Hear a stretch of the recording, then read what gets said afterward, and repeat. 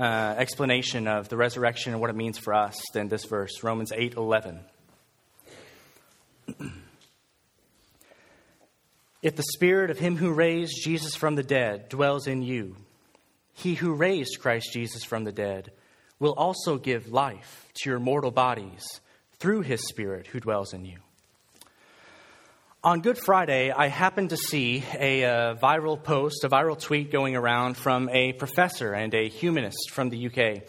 And when you hear it, you'll understand immediately why it went viral, specifically on Good Friday, because she said pretty clearly, pretty succinctly, just a little reminder today, dead people don't come back to life. And of course, she's usually right? Like, that's usually correct, isn't it? Dead people don't come back to life. But whereas she saw this as a statement so obvious that she could say it and just dunk on poor imbeciles like you and me who actually think that Jesus did come back to life, I couldn't help but marvel at that statement. No, dead people don't come back to life. So that makes it all the more special, all the more important, all the more noteworthy that Jesus did come back to life. If Jesus came back to life, then not only is she wrong, but she is gloriously wrong, magnificently wrong, fantastically wrong. And that's how if statements really tend to work. You know, it doesn't really matter how great the second half of that statement, that conditional, is if the first half isn't actually there, if the first half is false. I can say that if John Cougar Mellencamp ever wins an Oscar, that I'll be a very rich man. But I'm never going to be a very rich man for that reason. He's never going to win an Oscar. That's never going to happen. A lot of our lives, when we think about it, hinge on those big if statements. If you'll marry me, I promise to make you the happiest woman on the planet. Without the first if, that second one really isn't going to happen. Even with it, I could think my wife would say, like, happiest on the planet. That's a pretty high bar that you set for yourself when you asked me to marry you. But without the marriage, the happiness doesn't come with it.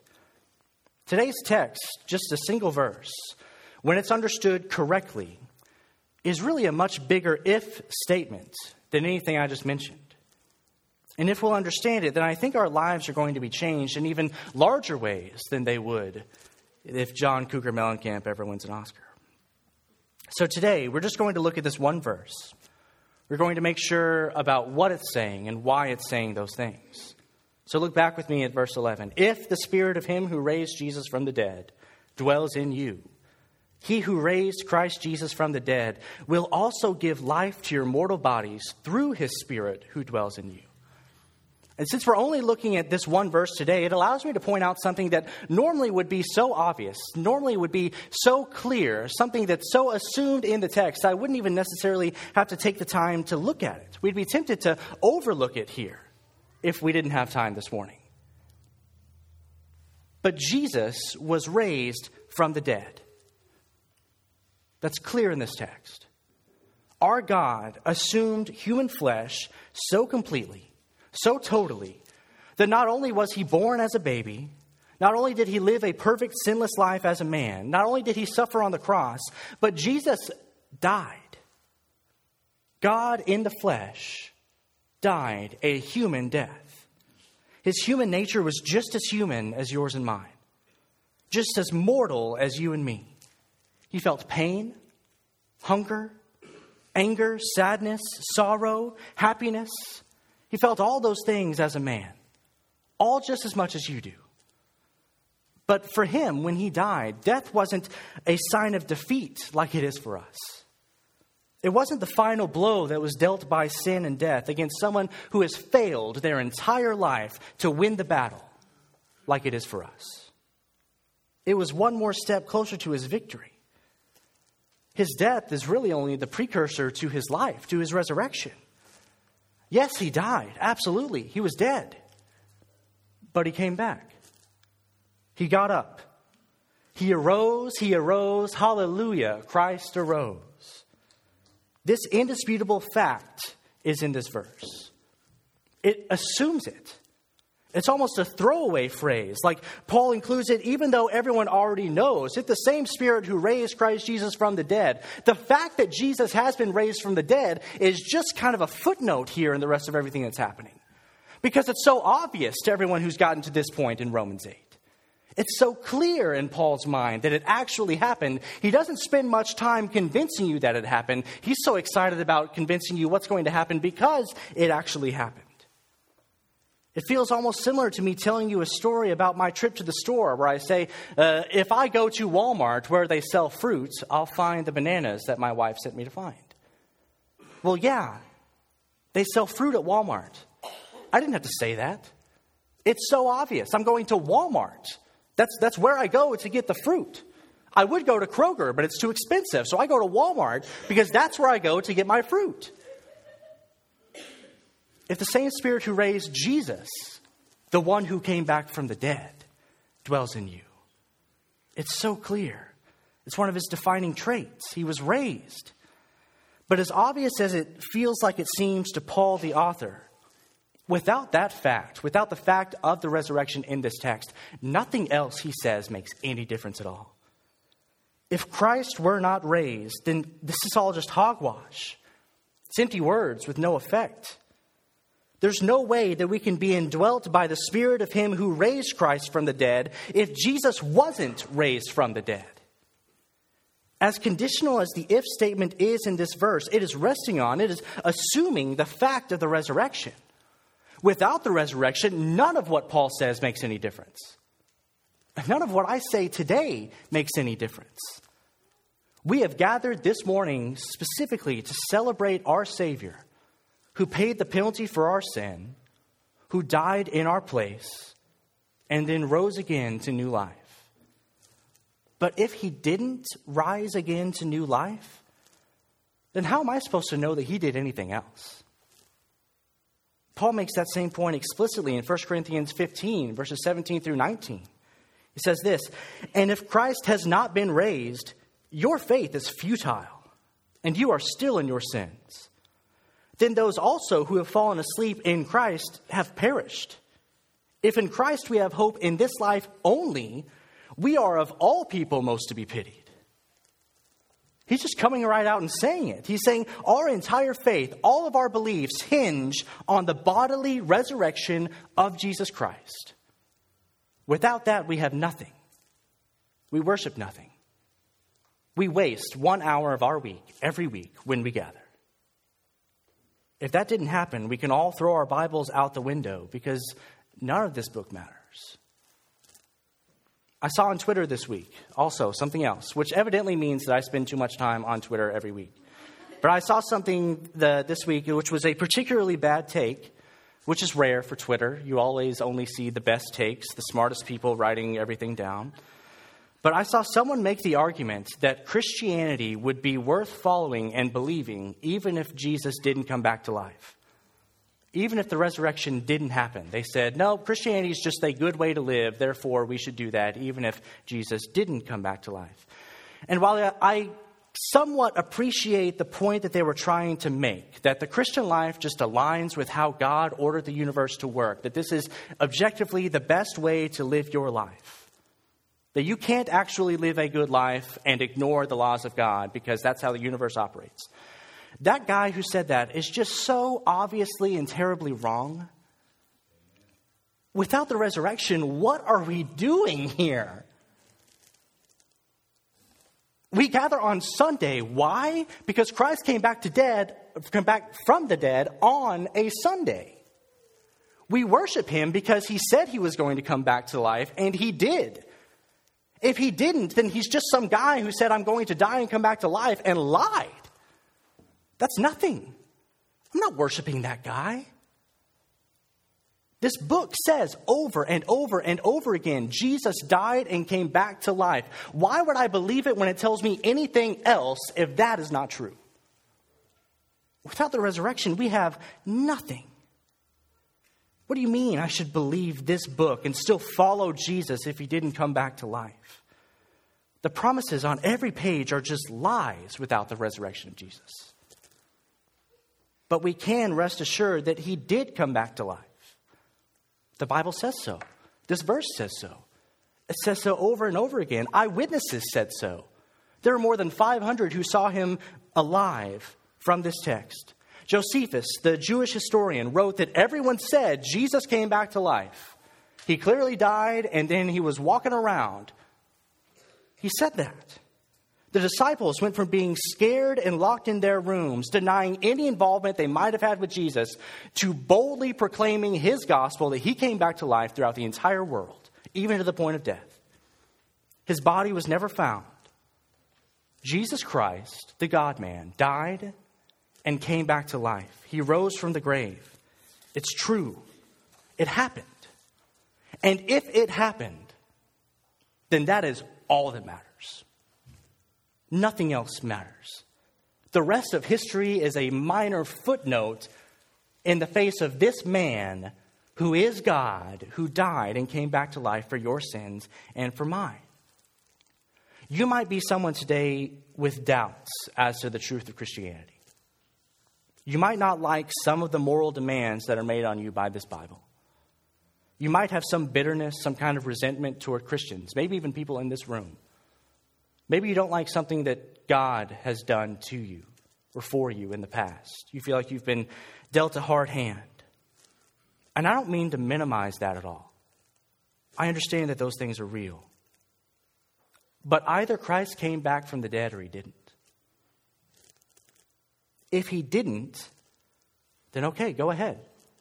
Live your life however you please. I'm right there with you. If he didn't come back from the dead, eat, drink, and be merry, for tomorrow we die. But if he did come back from the dead, then eat, drink, and be merry, for yesterday we were dead and tomorrow we will be alive. If he came back from the dead, then nothing else matters. The disagreements you have with fellow Christians fall away. The poor hand that you feel like you've been dealt falls away in the life of Jesus Christ from the dead. If he did, then you have to do something with that information. And I think that this verse can help with that. This verse can show you what to do with that. Romans 8:11 assumes the truth of the resurrection so it can tell us what his resurrection has now done for us. And what can happen in light of that resurrection? Well, it says, if the spirit of him who raised Jesus from the dead dwells in you. So evidently, it is possible to be indwelt, to have that same spirit which raised Christ from the dead actually living within me. And we know from verses 9 and 10, right before 11, just before this, that those who are in Christ not only can have that spirit, but they actually do have that spirit. That's what sets us as Christians apart from everyone else. We have the Spirit of God dwelling within us when we have faith in who Christ is and what he did. That indwelling in this text is really the mark of whether someone is a true Christian or not. It's not whether you come to church on occasion. It's not whether you show up, let's say, on a major religious holiday, such as Easter. It's not whether you show up all the other Sundays, too. It's not whether you claim to be a Christian, whether that's the box that you check whenever you vote for whichever candidate you vote for. It's whether you have the Spirit dwelling inside you, which happens through repentance and faith. It's whether you've repented and believed in Jesus Christ for your salvation from your sins. And all who have done that really and truly will continue that life of belief and repentance for the rest of their lives. Very likely, yes, attending church every time the doors are open. That's what Christians look like. We are Spirit-indwelt believers and repenters. That's what determines whether you're a Christian or not. So if that doesn't sound like you, then I think you have to ask yourself this morning whether you have the Spirit of God or not. You have to ask yourself whether you have truly repented and believed or not. You have to ask yourself whether you are actually a Christian or not. And what a privilege it is for those of us who have the Spirit dwelling within us. For we who are in Christ. you have the opportunity, the chance to have dwelling within you the very same Spirit of God which raised Jesus from the dead. Okay, I can't find anything better than that anywhere else. There are no better deals coming my way that I might be able to find. No better offers exist than that. I am a wretched, terrible sinner who has done terrible things throughout a lot of his life. I am completely and totally unworthy of being in God's presence, much less having his Spirit actually within me. But you're telling me that I not only have the chance to not be burned to a crisp in his presence, but to actually have him in me, to be indwelled by that same Spirit, to be someone filled with the Spirit which raised Christ Jesus from the dead. Well, that's a pretty sweet deal. He's the one who raised the human nature of Christ from the dead. Nobody else did that. I don't get that offer anywhere else. But the deal really just keeps getting sweeter for us in this verse. Because we see not only can he dwell within us, not only by grace through faith does he dwell within us, but if he does, then he will also give life to our mortal bodies. Well, grace upon grace. Romans 8:11 just keeps rolling out the hits. We only thought that there was good stuff here up to this point, but we didn't even know the half of it. It's like when you bite into a donut and find out that it had a jelly filling you didn't know about. It just keeps getting better. We can receive his own life, is what this verse is saying. And when we understand the rest of Scripture as well, we know that us receiving his own life is actually why he came and died in the first place. Colossians 1:18 says this, and he is the head of the body, the church. He is the beginning, the firstborn from the dead, that in everything he might be preeminent. Did you catch that? The firstborn from the dead. Well, when someone's an only child, we don't usually call them a firstborn, do we? That'd be like running a 5K around your house and telling people that you finished first in your age bracket. It's like, well, yeah, you did. You're the only one. Jesus isn't the firstborn unless there is a secondborn, unless there's a multitude of many sons who have been brought to glory by him and his resurrection. If Christ is firstborn from the dead, then we have to assume that there are going to be others who are born from the dead. There will be others who come back to life in the same way that he did. His resurrection, his unconquerable life, which has defeated sin and death, that actually buys us. It gives to us our own resurrection from the dead. He was the first one through the wall, and now we get to receive all those same benefits. He broke through that glass ceiling, and now with him, there's no telling how high he's going to take us. But perhaps what's most astonishing in this entire verse to me is the way that it phrases that idea. He will also give life to your mortal bodies. Do you know what the definition of mortal is? What's the defining trait of something that is mortal? It dies. By definition, it has to die in order for it to be what it is. It is mortal, not immortal. It dies. But it's to these very bodies of death that he gives life. To our mortal bodies, to those things which die, life has been given to us.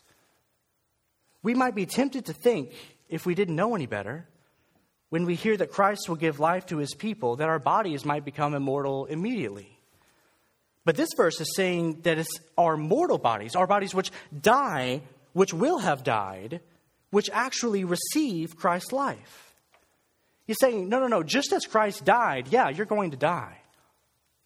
But just as Christ lived, so you will live. Gloriously, astoundingly, his life becomes your own. And having died once, you will never die again. There is no second death for those in Christ. He did die, but he only died once. And now he has a glorified body, which is dwelling in heaven for eternity. So guess what kind of body we're going to get when we are raised with him? and where we'll be dwelling. We're raised to imperishable and eternal life in immortal bodies, just like Christ, just like he is. Augustine, father of the church from 1500 years ago, wrote about this same idea and said this. He said, they, our bodies, are not only no longer dead, but no longer mortal or capable of dying, since the natural is raised spiritual. And this mortal body shall put on immortality, and mortality shall be swallowed up in life. I love how he words that at the end. Mortality shall be swallowed up in life. Death is overtaken and overwhelmed by the life that we've received through the resurrection of Jesus Christ. It's swallowed up. It wasn't big enough. It reminds me of that scene in Star Wars The Phantom Menace when the Jedi ship gets attacked by a fish, which then gets attacked by a bigger fish, which then gets attacked by a bigger fish. It wasn't big enough. It got swallowed up. Our death is swallowed up in the life of Jesus Christ. Death itself is swallowed up in the life of Jesus Christ. We get life really and truly in him and through him. And if we're being honest, isn't that what we're all after? Isn't that what we all want? We go through our lives haggard and tired, every one of us. We are wandering and searching. We're grasping and groping in the dark. We keep thinking that we've found whatever might give us the life we're looking for. And every time we think we've found it, that bread turns to ash in our mouths. But this hope, this promise, it can't be denied. It finally and ultimately fulfills because it swallows up everything bad that might have come against us. The passions of these mortal bodies are satisfied ultimately and finally and truly in the life of Jesus Christ who came back from the dead. But it's very important we notice in this verse that we're dealing with an if statement. It is conditional. If the Spirit of him who raised Jesus from the dead dwells in you, then he who raised Christ Jesus from the dead will also give life to your mortal bodies through his Spirit who dwells in you. The hope and promise of this verse is absolutely, most certainly true. It definitely is. But it is only true if you meet the condition of the if statement. If you have the Spirit of him who raised Jesus from the dead dwelling within you. Without that, you get nothing. Your mortal body is still and always will be just that, a mortal body. You're headed not only for a first death, an earthly death, but a second death, an eternal and spiritual death apart from Christ. And I've got to be honest with you, that first death, it's coming sooner than you think it is. No one thinks it's time when their time comes. There will be people in this room who lay down to sleep one night and don't wake up without seeing that coming. There will be people in this room who get in a car one day and have their lifeless bodies pulled from the mangled frame. And without the Spirit of God dwelling within you, this verse says that there is no second life coming for you when that happens. So in light of that, the question on every single person's mind in this room, what you should be thinking through, the burning, desiring question, palms sweaty, sitting in your seat, grasping the pew as much as you can, trying to just keep it contained in your mouth with everything that you've got. The question you should have is, how do I get that Spirit inside of me? How do I meet the conditions of this if statement? How might I have that life in my mortal body? What do I have to do? Well, let me answer that question, first of all, by saying that you actually do nothing to receive these benefits. You don't earn these benefits. It's not because of your goodness, because of your ability, because of your strength that you get any of these things. It's not based on something you do or something you earn. Look at the verse. If the Spirit of him who raised Jesus from the dead dwells in you, he who raised Christ Jesus from the dead will also give life to your mortal bodies through his Spirit who dwells in you. Okay, you are not the active agent in anything that happens in this verse. You are a passive recipient of all of these benefits. It doesn't say that if you live a perfect life, it doesn't say if you go to church every week, if you try your best, if you always vote the correct way, that you'll get life in your mortal body. It says that if the Spirit who raised Christ Jesus, if God, dwells in you, then that same Spirit will give that same life to you. He dwells and he gives. We merely receive his dwelling, we merely receive his giving. He accomplishes all of these things through his Spirit. The same one who lived for you and died for you and raised and was raised for you also dwells within you and gives his life to you. So it's not your own power. It's not your own strength, your own perfection, which might give you this life. All you do is receive it gladly. All you do is respond to that still small voice that you're hearing right now, which is calling you to himself. You listen to that inward stirring and the words that I'm saying to you, and you respond. But the way that you receive it, the way that you respond, the way that it's actually applied to you, the way that it's given to you, the way his Spirit dwells within you, is by grace through faith. It's by you repenting and believing in his work and his promises for your salvation. It's through you turning away from your sin and the full hope and trust that his life is free for the taking for you. You have to believe that Jesus is who he said he was, that he is God in the flesh, who came to fulfill his own law because you couldn't, who came to die in your place because that's where you were headed. But even more so, you have to believe on this Easter Sunday that the same Jesus who died is the same one who was raised. He came back to life to give you the same life that he earned back for himself. Believe that that's true for you. And repent of your sin.